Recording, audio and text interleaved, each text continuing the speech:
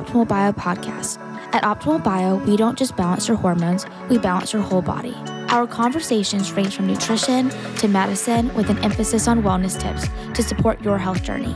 If you like what you hear, find us on the web at optimalbio.com and follow the podcast so you don't miss an episode.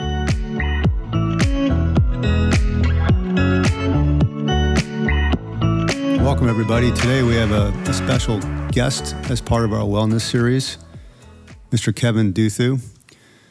Kevin has a very interesting story that I thought would be beneficial, to our listeners today, as we are, at the end of the day, human beings, and we all have our own stories.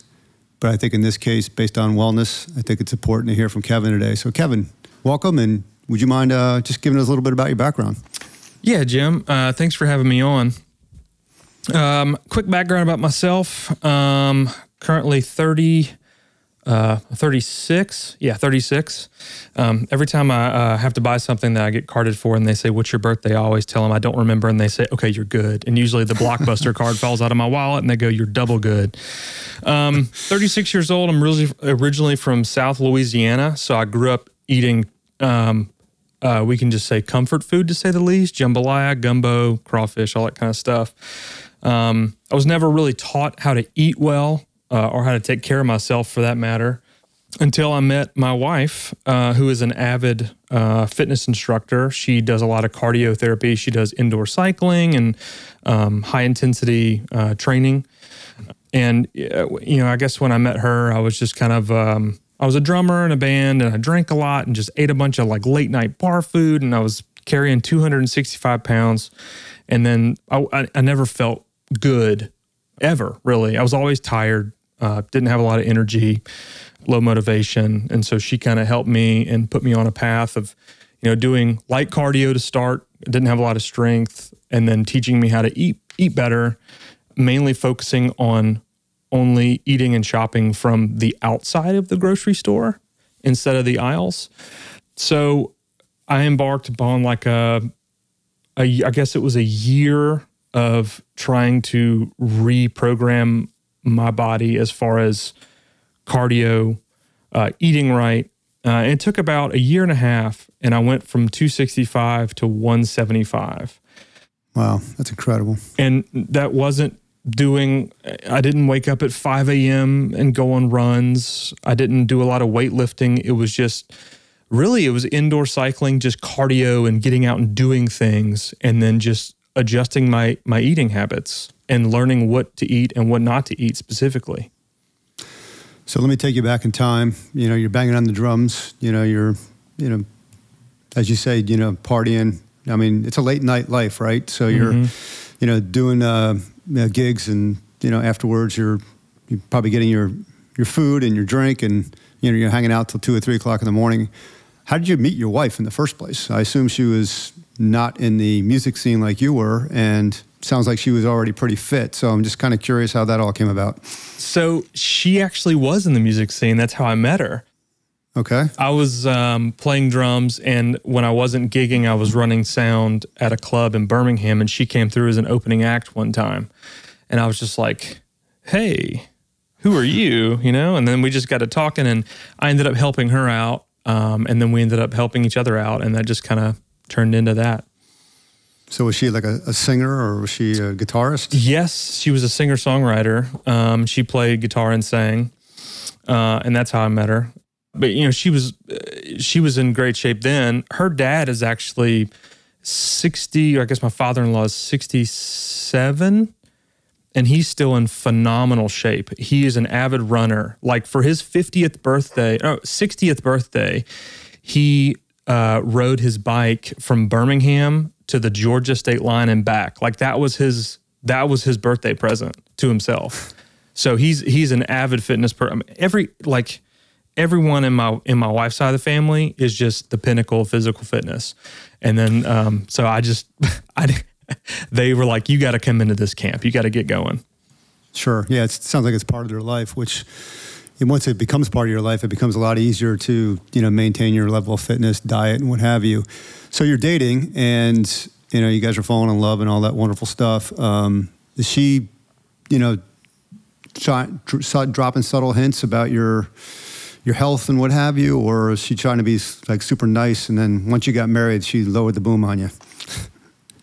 So a little bit of both. You know, when we were dating, we were both caught up in the music lifestyle. Like we were out until, you know, sometimes till the sun comes up. You know, we would go play a show in Auburn and we wouldn't start until 3 a.m. and we would load out at 6:30 and then just go to Waffle House. We've been up all day, you know, drinking alcohol, you know, not taking care of ourselves. So we kind of both slid off the wagon, so to say. And then at one point she was like, that's it. I can't take it anymore. I'm fed up with myself. You know, I think we should get on a better path to doing this. And I said, that's fine. I'm fine. You know, I'm fine. And then the real turning point was I had gone in for just a routine health checkup, and then they took my blood pressure and it was sky high, and they did some blood panels and it was all over the place. And they said, well, we're going to put you on medicine for your blood pressure. We're going to have to do a bunch of stuff and you're going to be on all this medications. And I was like, I don't want to be on a medication for the rest of my life. How can I fix this? And how old are you at this time? I was 34. Okay. You know, and, you know, I still view 34 as young. You know, I feel like especially now, I feel like I'm 18 again. But, you know, they told me like, you know, you got to do all this stuff for your blood. You got to be on this medication for the rest of your life for high blood pressure. And I was like, I don't want to do that. How can I fix this? And they said, well, you can lose weight. You can start working out. You can eat better. And then, of course, my doctor in Tennessee was like, well, you know, just focus on fat-free and sugar-free and all this stuff. And so then I went off the deep end. And then my wife was actually doing an ACE Fitness / nutritional like certification kind of thing. And so she was like, well, if you want to eat better, let me show you how to do it. So that's kind of how it started. So when you're heavier and you're in this lifestyle, you know, it becomes your new norm or your normal, you know, way of life, so to speak. So once you started losing some weight and you started eating healthier, you know, as you look back on it now, what did you consider normal before that you no longer, from an ache and pain standpoint, from a stamina standpoint, any real life examples, you know, that you now no longer, you know, you're either better at now or you no longer have to worry about it? Great question. Immediately from the music side, the stamina to just have full steam for 3.5 hours behind a drum kit immediately shot up through the roof. You know, before it was like 45 minutes, I'd be good. And then after that, I was just dragging. Now it's just, I can go full steam straight ahead. Not a problem. You know, I don't play that much anymore, but for a day-to-day work stamina, so sleep improved tenfold. I now get a full night's sleep, no problems. You know, I'm not waking up every 2 hours. My wife says I don't snore anymore, which has been great for her and me. And just, you know, having the energy, you know, at 5:30 or 6 o'clock when we're done with the day to not just want to slump into the couch and watch TV. Like I actually want to go out and do things and wash the car, do yard work or go see friends. So, I mean, that stuff has just shot up tenfold, and just the mood and just, you know, you're always in a better mood because you're not tired. The mental clarity, I know that sounds weird and it's trivial, but I'm telling you, it felt like a blanket was unlifted from my brain, so to say. And just I could think clearer, I could communicate better.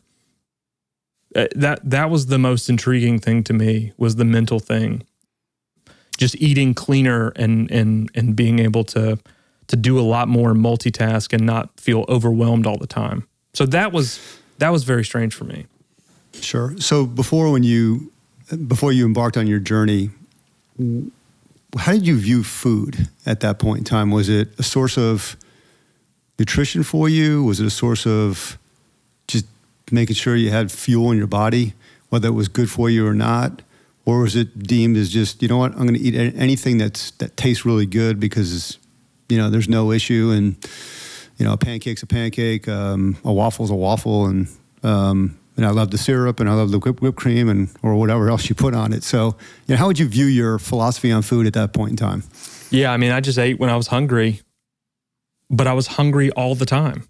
Like I never got the sustenance that I do now, eating correctly, balancing protein, fat, and carbohydrates, and knowing what they are and how to use them and what they're used for as fuel for the body. So before, I'd be like, oh, I'm hungry. Let's go get some Doritos covered in pepper jack cheese with jalapenos and a steamed sandwich with, a ton of mayo and mustard and ketchup and pickles and all this stuff. And fast food, fast food was just food. Now I look at it and it's poison. It really, all of it really is. There's no way around it. It's horrible. There's a few other like if you know what to get, you can get fast food. Like Chipotle, I guess not fast food, but like fast casual, but Chipotle or Moe's and stuff like that. But yeah, I ate when I was hungry and I was always hungry, to, I guess, put it in perspective. So it's one thing to have somebody help you like your wife did, but I think everybody has to have either a aha moment or a process that they buy into. So obviously you're willing to give it a shot. With your wife, she's giving you somewhat of a roadmap. But a coach or a loved one, they can only do so much. The individual at the end of the day has to be self-motivated to do it. So was there like an aha moment? Was it the doctor's visit, for example, in your lab work, or was it something else that just struck you one day and you said, you know what, I'm dedicated to this, I'm moving forward with this? Yeah, it was really the doctor thing. High blood pressure runs in my family, and they, of course, they attribute it to a high salt diet. Everything in South Louisiana is either deep fried or it's, a gravy, and there's a lot of salt and spices. And they were like, oh, that's just where you're from. It's how it is. You'll have high blood pressure for the rest of your life. I refused to accept that. Just based on how I've seen other people in their health and just knowing that,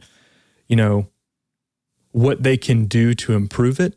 And I said, there's got to be a way I can improve this without medication all the time. That was the biggest catalyst. And to be honest, when a lot of that happened, it had uncovered other health problems that were being hidden by either being overweight or unhealthy. So once I was down 60 or so pounds, we'd uncovered more things that I actually needed to go in and have surgeries to fix. So that was a blessing in disguise. But the true catalyst was me not wanting to be on a pill regimen for the rest of my life. Yeah, that seems to be the situation with a lot of people too. You have these like hidden ticking time bombs, right? And when you're overweight or unhealthy, they're masked. And then as your body is healing itself, other things come into play.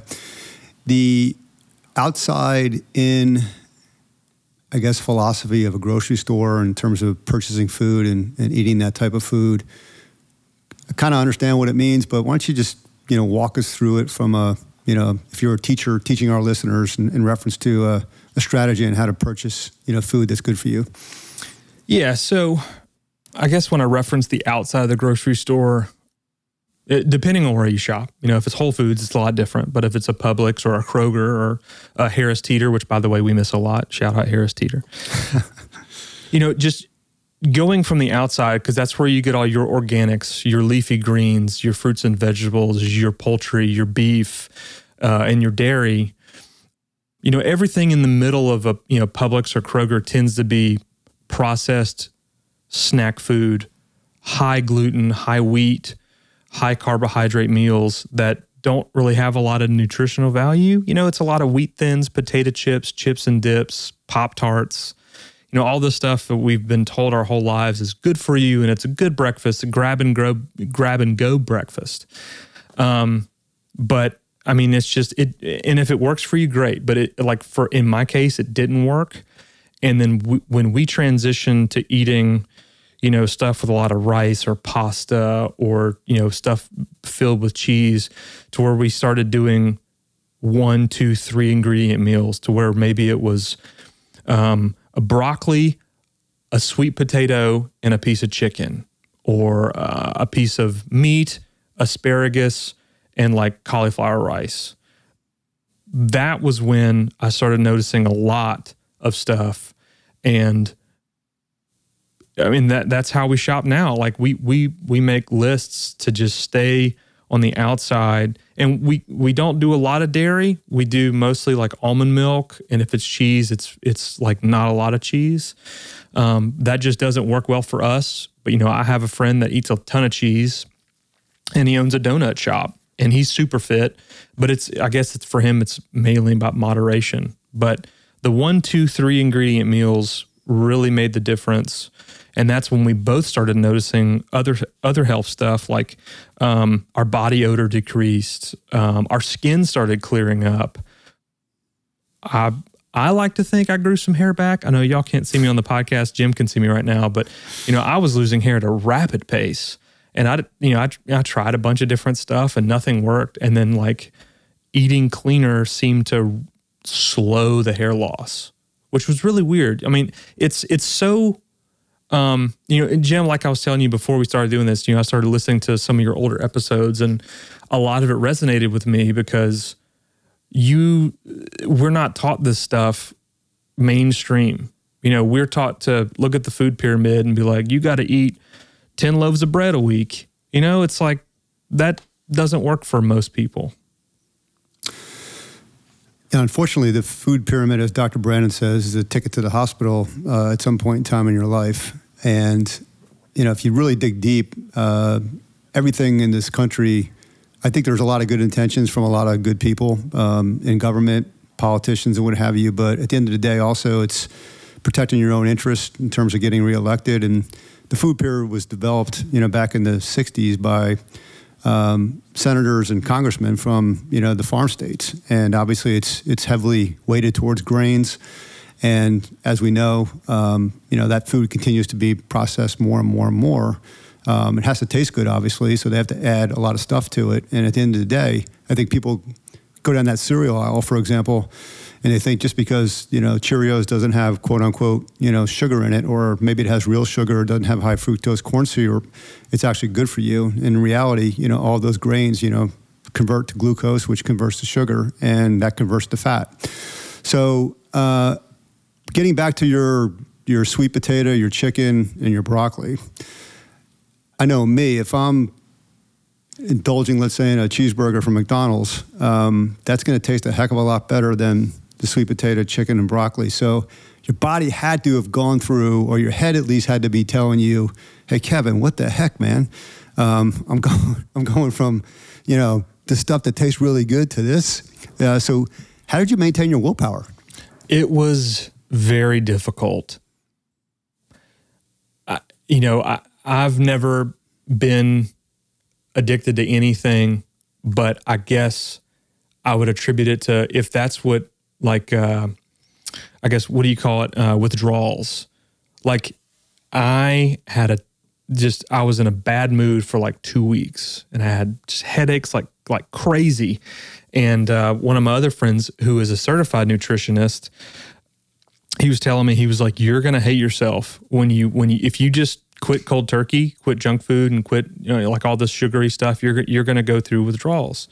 And sure enough, I did, and it was very, very, very difficult. There were a few things we ended up finding that helped, I guess you could say, the withdrawals. One of which was like just peanut butter, just getting a teaspoon of peanut butter just to get that sweetness from the peanut butter, but just everything in moderation. So like peanut butter saved my life when that came into it. And then, just a few different things that he had given me, like for Whole Foods, there's, I think it's called Smart Sweets. It's like they don't use, it's like 3 grams of sugar in a whole entire bag of like Swedish fish flavored things. And just eating a few of those would just kind of curb that craving. But it was tough, man. I mean, you're 100% right. It was the hardest thing I've ever had to do. But looking back on it, I'm so glad I made that decision. And that has encouraged me to help other people. Like I was telling you before we started this, I have a friend that doesn't know how to eat. So I've been trying to help him on the right path of figuring like, hey, maybe we shouldn't do this. Maybe you should look at doing this or this or this. And it's helped tremendously just with him.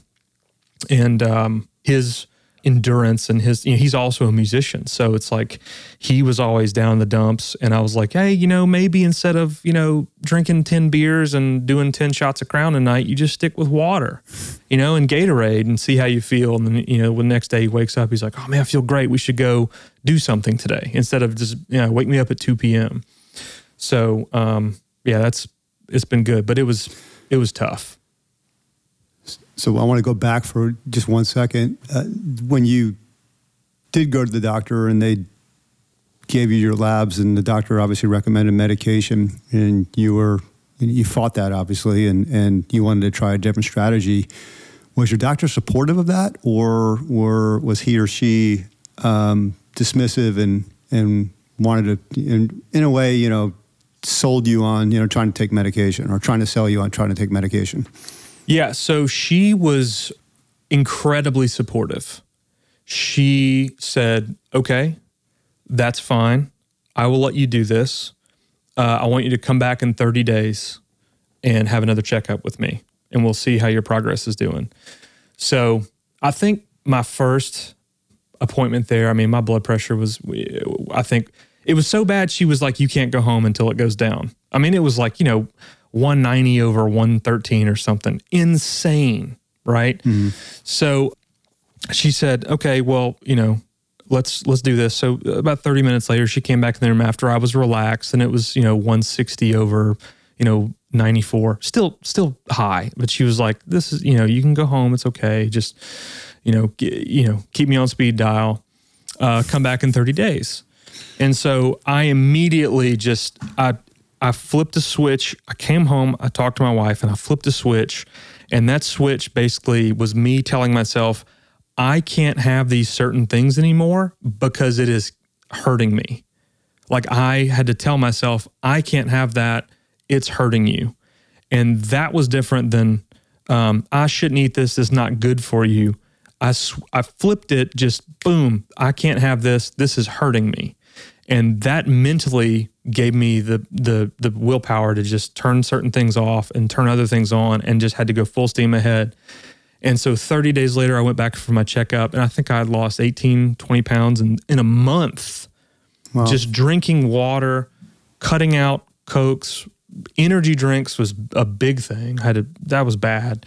So it was just black coffee and water and eating better. And I lost about 18 pounds. I came back and blood pressure was like 119 over 80. And she was like, this is incredible. Bravo. A lot of people can't do this, so keep it up. So I continue with the checkups and the checkups and the checkups. And that was actually when we discovered, I didn't even know this, but I had a hernia. And we discovered it strictly because of weight loss.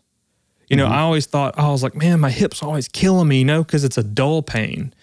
And then I went through a physical and they were like, nope, you got a hernia. And we wouldn't have caught this because you were much heavier and they're harder to spot when you're heavier.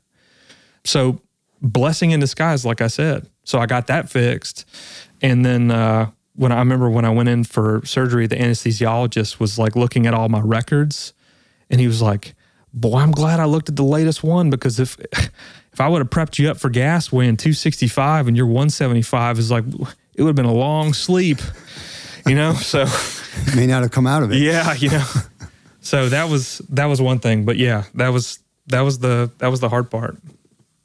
So we talk a lot about food, and obviously liquid, what you drink is also food as well.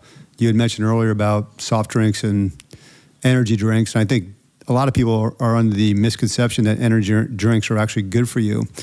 And I think a lot of times when people start going through weight loss, they don't really look at the liquid calories they're taking in. They just focus on what I would call the hard calories, so to speak, as it relates to food. So kind of walk us through your liquid diet, back in the bad days and, how that's changed now. Oh man, the bad days. Where do I start?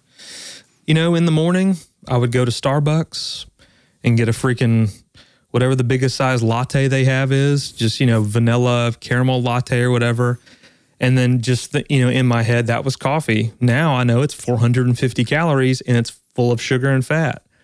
And then, after that, might drink a Coke, then I might get a little tired and have a Red Bull. I mean, looking back at it, Jim, I mean, I was probably consuming 1,200 calories of liquid a day, and it was all sugar and just awful. So that was something else that we tried to focus on, was getting your calories from food, or the hard calories, and then, not drinking your calories. So now it's like in the morning, it's just black iced coffee, and then usually water for the rest of the day. And if I have a hankering for something different, I might go for, there's I can't think of the name of the company, but they make an electrolyte powder that's like a salt-based beverage, and it tastes like lemonade, but it's just like powdered lemon and something else with a lot of salt. And I find if I don't drink enough water, I'll go drink one of those and I feel great. Like I sleep better, because it's hard to get a lot of that. If I'm not eating a lot of salty food and I'm just doing water and coffee, I feel like I have to drink a ton of water to get that hydration right. So I try to balance it out to where I'm doing like a full, 64-ounce jug of water at least every day. Sometimes, 1.5 of those. And if I can't do that, if I'm traveling, if I'm flying, which I haven't done a lot since March 2020, obviously, but flying, it's hard to stay hydrated because you don't want to have to get up 3 or 4 times on an airplane and use the restroom. So those hydration packets have saved my life, just from an electrolyte standpoint, because I tried to transition to Gatorade and Gatorade Zero and Powerade, but man, you talk about the artificial sugars in that give me the jitters. They drive me nuts. I can't sit still. I don't know. I get headaches. I don't know if it's you probably know better, but it's, whatever they use for that fake sugar. I don't know if it's, stevia or whatever. I don't know, but it's just, it makes me jumpy as all get out.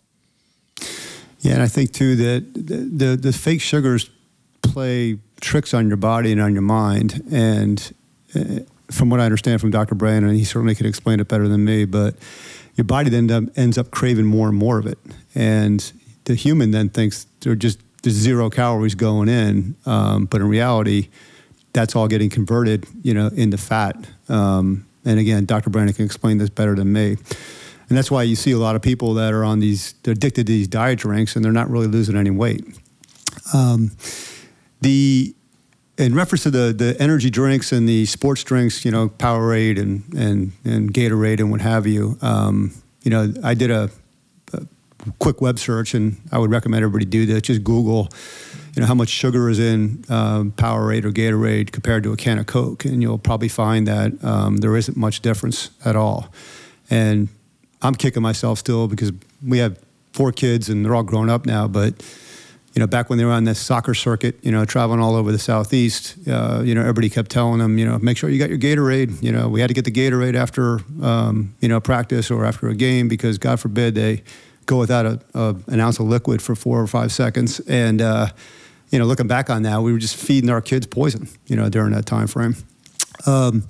Okay, so now you got the diet going. Sounds like you're becoming a little bit more disciplined.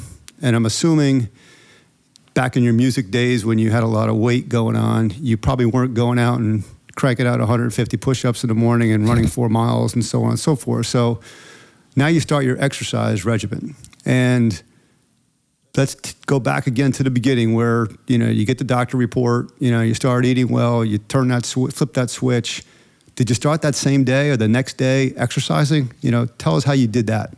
So at first, the motivation kicked in, and I wanted to try anything and everything. And when we first started, so my wife is a full-time fitness instructor now, teaching at 3 different facilities in Tennessee. Before that, she wasn't. She just kind of did it as a hobby and attended. So I didn't have a workout buddy. And I didn't want to go do, at the time, she was doing this thing called Attack, and it was a Les Mills program. And it's very cheerleader-esque with a lot of, body motion and, step. And, I didn't really want to go do step and that kind of stuff. So I tried the P90X thing.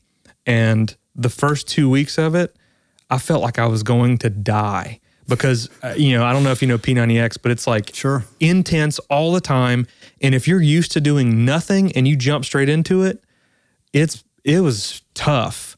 So then I kind of waned off that a little bit and then just started a routine. And the routine consisted of getting up every day at the same time, going for a walk, and I would try to see how long I could run. And I just started baby steps. I'd be like, let me see if I can run from here to the stop sign, which was like, 330 feet or whatever. Mm-hmm. Let me see if I can continue. And I would get tired and I would build that up to where now I can run 2 miles and it's like nothing. So I fell in love with cardio more than I did like strength training. I've done some strength training. It's fine. But the cardio I felt like was the biggest benefit to what I was trying to achieve at the time. And I could tell because I was tracking everything militantly on my Apple Watch. I was tracking like my heart rate and like how my resting heart rate was, and just watching it go down.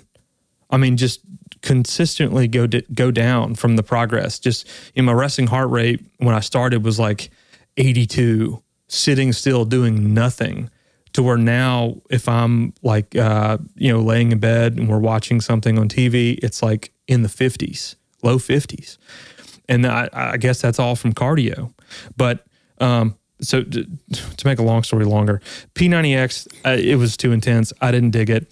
Then I started my own thing, walking and running. And then I fell in love with indoor cycling. My wife was teaching at Cycle Bar, which is an indoor cycle studio. Mm-hmm. I fell in love with it. I've always enjoyed riding a bike. I didn't know what I was in for when I bit off of that.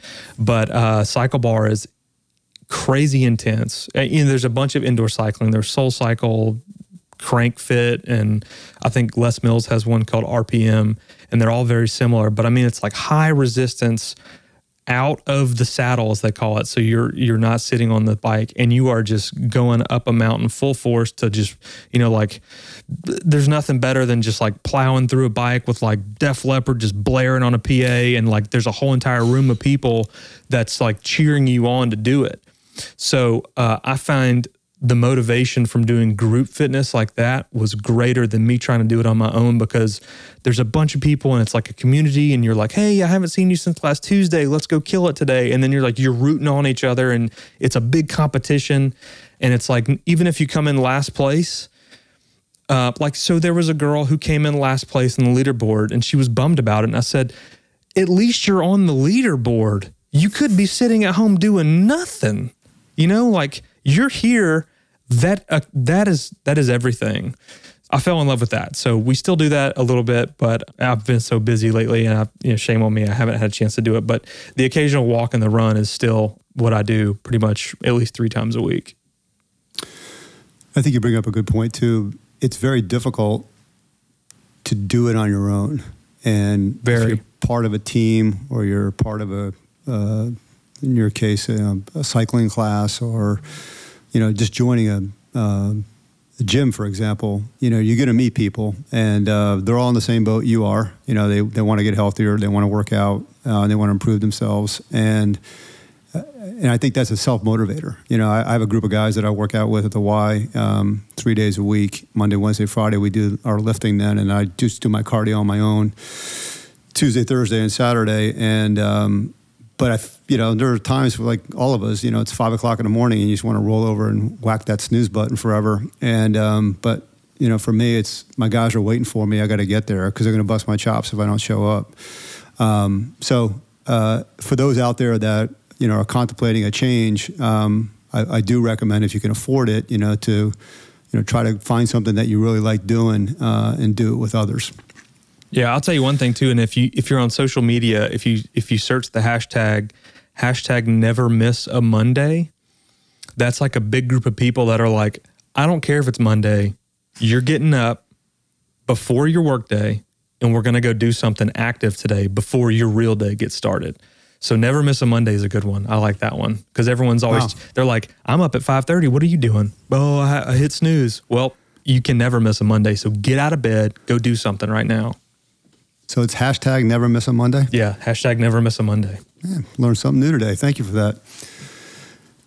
So, all right. So now you're in that situation where you've dropped the weight and you're in maintenance mode for the most part, because now your goal is not to get back up, right? Yeah. And I think a lot of us, when we reach our physical peak, or we've lost what we want to lose, you can start to get a little bit what I would call mental anxiety around, almost freaking out over how much food you're taking in and whether or not it's good for you or it's not good for you. So kind of give us a day in the life of your typical diet now, and then what do you do to combat that anxiety about, if you're at a party, for example, and you want to get a second plate of food, do you starve yourself the next day, or do you just say, you know what, I'm going to enjoy myself and I'll burn some extra calories doing something else? Man, that's a great question. And that's something, ever since we kind of went into full lockdown, that I'll be honest, it's been tough, because you get bored and then you eat and then you don't stop eating because you're bored. And then you're at the end of the day, you're like, God, why did I do that? And it's like a mental thing on yourself, and you get so hard on yourself. So I guess let me start from the beginning too. Maintenance mode, that is absolutely what I've been doing. So like a day in the life for me, I wake up, eat a good breakfast, nothing too heavy, usually just like 2 eggs and maybe like half an avocado, right? Nothing crazy. And I find that by eating like a lot of fat in the morning, I'm not starving by 10:45. So I can continue and go throughout the day, and then not like when I go and sit down at a lunch meeting, maybe with a customer or a client, I'm not like, oh, let's get an appetizer, let's do this. I'm so hungry. Like, come on, let's go. I'm not in a hurry. I'm nice, relaxed. So that's what I do for breakfast. And then lunch, I'll typically do, it really depends. If I'm home, chances are it'll be like a chicken breast with some broccoli or something like that. But if I'm out, like what I do, like we have a lot of lunch meetings. A lot of stuff is based around food in this world. So I just try to find something on the menu that's not super crazy, like covered in like some kind of like teriyaki sauce with a bunch of sugar or something like that. Or maybe I'll just do like a sandwich and not eat the bread. But I try to not be that guy at the restaurant. I'm like, can I do this? But can I ask you to make it all these, I'm not going to, I'm not going to do that. I'll modify it to my taste. And then dinner, we usually, we eat in. That's another thing. We tried to stop eating out all the time. Eating out is like, they sneak so much stuff into that food. And you're like, oh, I'm just getting a steak, and something will like, you didn't see that the steak was brined and some kind of sugar Coke mixture before, you know what I mean? Like they hide a lot of that stuff. So we plan our meals every week to begin. So like on Mondays, we always do these like balsamic chicken bowls where it's like chicken breast with butternut squash, zucchini, and then like over a bed of cauliflower rice with like a little balsamic vinegar. And then Tuesdays, it's usually like, we call it shrimp fajitas, where it's like shrimp and bell peppers and some other stuff. But it all revolves around 1, 2, 3 ingredient meals, sometimes 4 if there's like a sauce. And that's kind of what we do. And, people are always like, well, you don't ever go out to eat? And we're like, if it's a special occasion, like we have an anniversary coming up and we're going to go to a nice place on Saturday, and we're going to get the appetizer, and we're going to get the drinks, and we're going to get the steak, and we're going to get the dessert. But like, if it's in moderation and it's once a month, like I don't have a problem with it. And it doesn't affect like me mentally. I'm not like, oh man, I shouldn't have split that cheesecake with her last night. Just keep moving forward and make better decisions. And I think everything is okay in moderation. I think that. I could be totally wrong, but that's just the way we kind of look at it. I'm not going to starve myself the next day because I split a cheesecake with my wife. We're just going to keep going. But if I have half a cheesecake 6 nights a week, it's going to be a problem. Exactly. And I do agree that moderation is the key. And I also agree that not everybody can be a robot. You have to enjoy certain things, and you have to feel good about going to a restaurant and having a nice meal. Halloween's coming up in a couple of weeks. It's okay to have one candy bar, right? You just don't want to eat the whole bag. And especially if you're a kid. I don't think you and I trick or treat anymore, but anyhow, so it's, it's interesting. It's just, I do know people though that are, probably 100, 110 pounds, female in this case, that they're older, they're probably in their mid 50s or in great shape. But they're so obsessed by it that, if they're in a social setting, they'll starve themselves, for the most part. And then they'll have, 1 or 2 glasses of wine and, then they're, obviously that's affecting them in a different way as well. So you have to be careful, once you've been successful, there's this fear out there that, oh my God, if I don't really stay anal, then I'm going to, balloon back to where I was before. And then you obviously have the other problem, which is, okay, I've lost this weight. It's great. And, and then to your point earlier, 1 cheesecake becomes 2, the 1 beer a night becomes a 6-pack over time. And then there's Doritos next to you at night watching a game. And then, 7 months later, you're back to where you were before. And, so at the end of the day, my motto is discipline equals freedom. And it sounds to me like you've maintained that discipline in the last couple of years. Yeah, and it's like I said a million times on this episode, it's been tough. And even from friends where we'll go out to a birthday party and we'll go to a bar and we'll have a couple drinks and they're like, "Oh, you're drinking a beer? I didn't think you drink beer. You lost all this weight." I'm like, "Yeah, but I'm not going to go drink 2 beers every night for the rest of the month. Like, I'm just here with you guys, and we, this is the thing in moderation.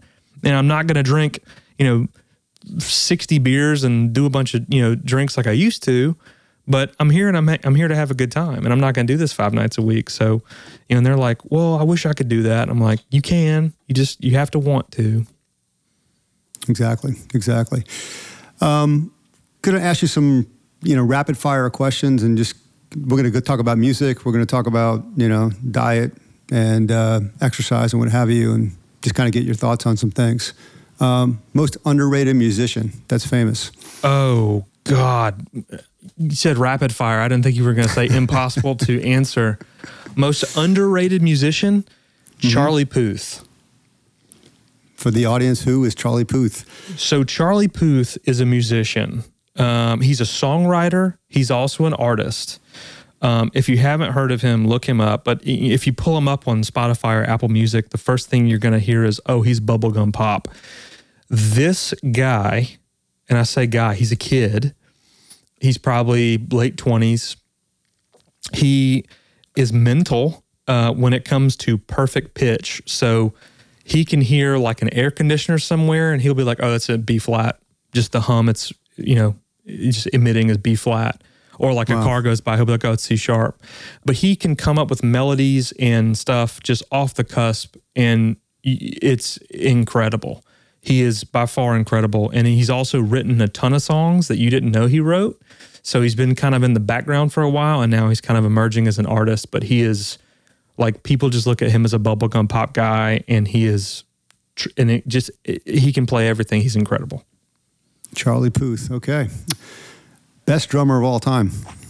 Jeff Porcaro. What band was he in? He played drums in Toto. Okay. And Toto, you've also heard Jeff Porcaro on about 600 other recordings, including Michael Jackson's Thriller album, Steely Dan. Jeff Porcaro. It was amazing. Most favorite healthy food that you like?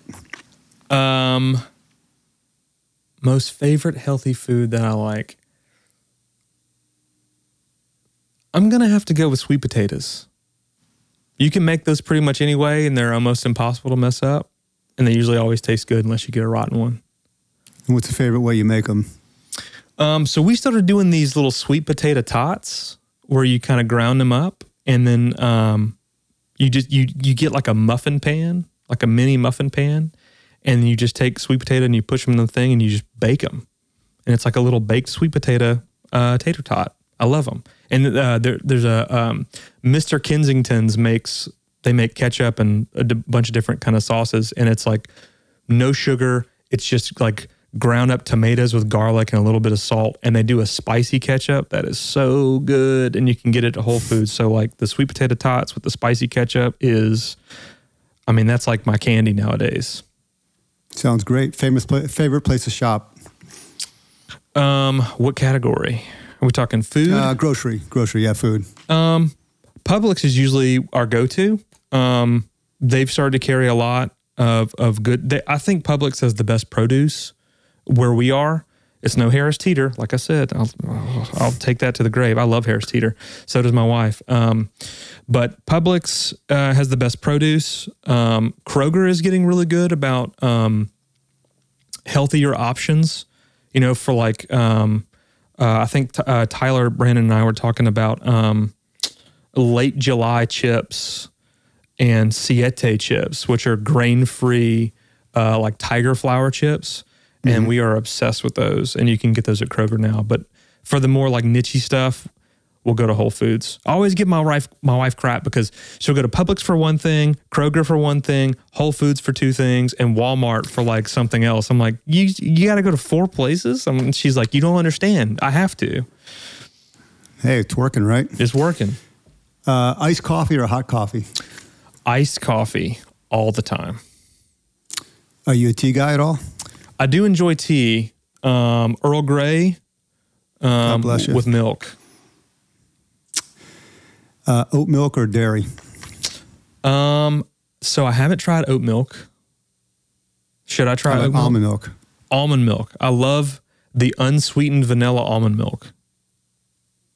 Yeah, my daughters are doing oat milk. I'm not really a dairy person other than cheese, and I drink a lot of tea, but I drink it straight. I don't put anything in it. But it seems like oat milk seems to be a pretty popular additive at this point in time. I gotta try that. All right. You passed the test, by the way. So that's good. Okay, good. I wish I would have known it was a test. Although I'm glad I didn't. Then I would have freaked out and failed. So before we end every podcast, and as you probably know, we always ask our guests to leave the audience with 5 takeaways. And they could be anything. They could be life philosophy. They could be diet. They could be workouts. They could be whatever. So 5 takeaways from you, back to us. 5 takeaways. I guess the first one would be always take the meeting. And that's regarding anything in life, because you never know what it's going to be and you can always say no. Number 2 is take care of your body. I wish I could go back in time and tell myself to do that at an earlier date. I started when I was 34. And if I would have gotten a head start on it, I would have been able to combat a lot of stuff earlier. So definitely invest on taking care of yourself. And this is coming from someone who's like not a fitness nut. Just take care of your body. It's the only one we got, right? So take care of it. I guess that leads me to number 3. Never be afraid to change career path. Like, I know a lot of people that are, well, I guess let me say this. I heard this recently. The only thing from keeping someone from doing an outstanding job is an okay job. Meaning if it's just meeting your minimum needs and you're just kind of floating by and there's no motivation to do an exceptional job because you have an okay job, you should probably look for something different. And then you should probably never be afraid to look for something different at any stage in your life. I know people that just turned 50 that started a new career and they're the happiest they've ever been in their life. And they're blossoming from it, and it's a great thing. By the way, we haven't told our audience, you were in the music industry. What are you doing now? Now I wear a few different hats. So regarding changing industry, so I have a company called Core Media, and we work on producing content for companies, individuals, you name it. So our biggest thing is everyone has a story to tell, but you might not have the technical skills to get it out there and know where to do with it, how to do it, and how to make it do certain things. So our goal is to let us do the heavy lifting and you just focus on telling the story. And then I also work for a couple of different other things, and I consult on audio and video equipment in the Southeast. And then also I work in the touring industry on the music side, getting them equipment for making shows happen. Oh, so cool. That's what I do. All right, 2 more. I can't let you off the hook. 2 more giveaways. If you have never played music in your life, give it a chance. If it's piano, guitar, drums, even trying to sing it, just do it. Music is the universal language of the world, and it's one of the only things that you can put a room of people. that don't speak the same language, and you can play a piece of music and everyone can have a different emotional response to it. And I think that's just the most incredible thing in the world. So if you have never tried music, give it a try. And then once you start playing music, go back and listen to some of your favorite albums and songs, and then you'll hear them differently. I promise.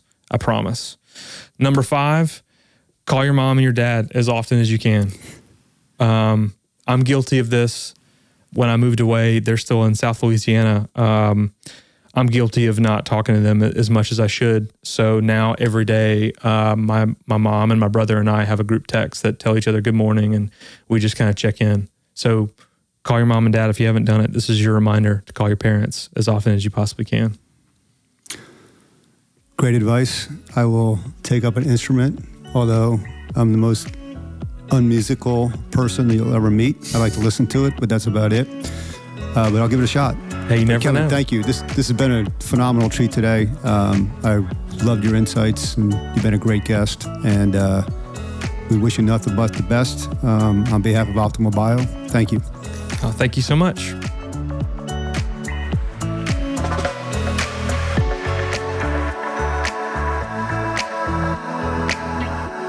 This has been a production of Optimal Bio. Optimal Bio is CEO Tyler Brannon, podcast host and partner Jim Baker, medical director Greg Brannon, production assistance by Core Media, Beth Grabencourt, administrator, Kevin Duthu, executive producer. The podcast can be found on our website, optimalbio.com, on Apple Podcasts and Spotify. Our theme song is Sunwave by Paradiso, provided by Epidemic Sound.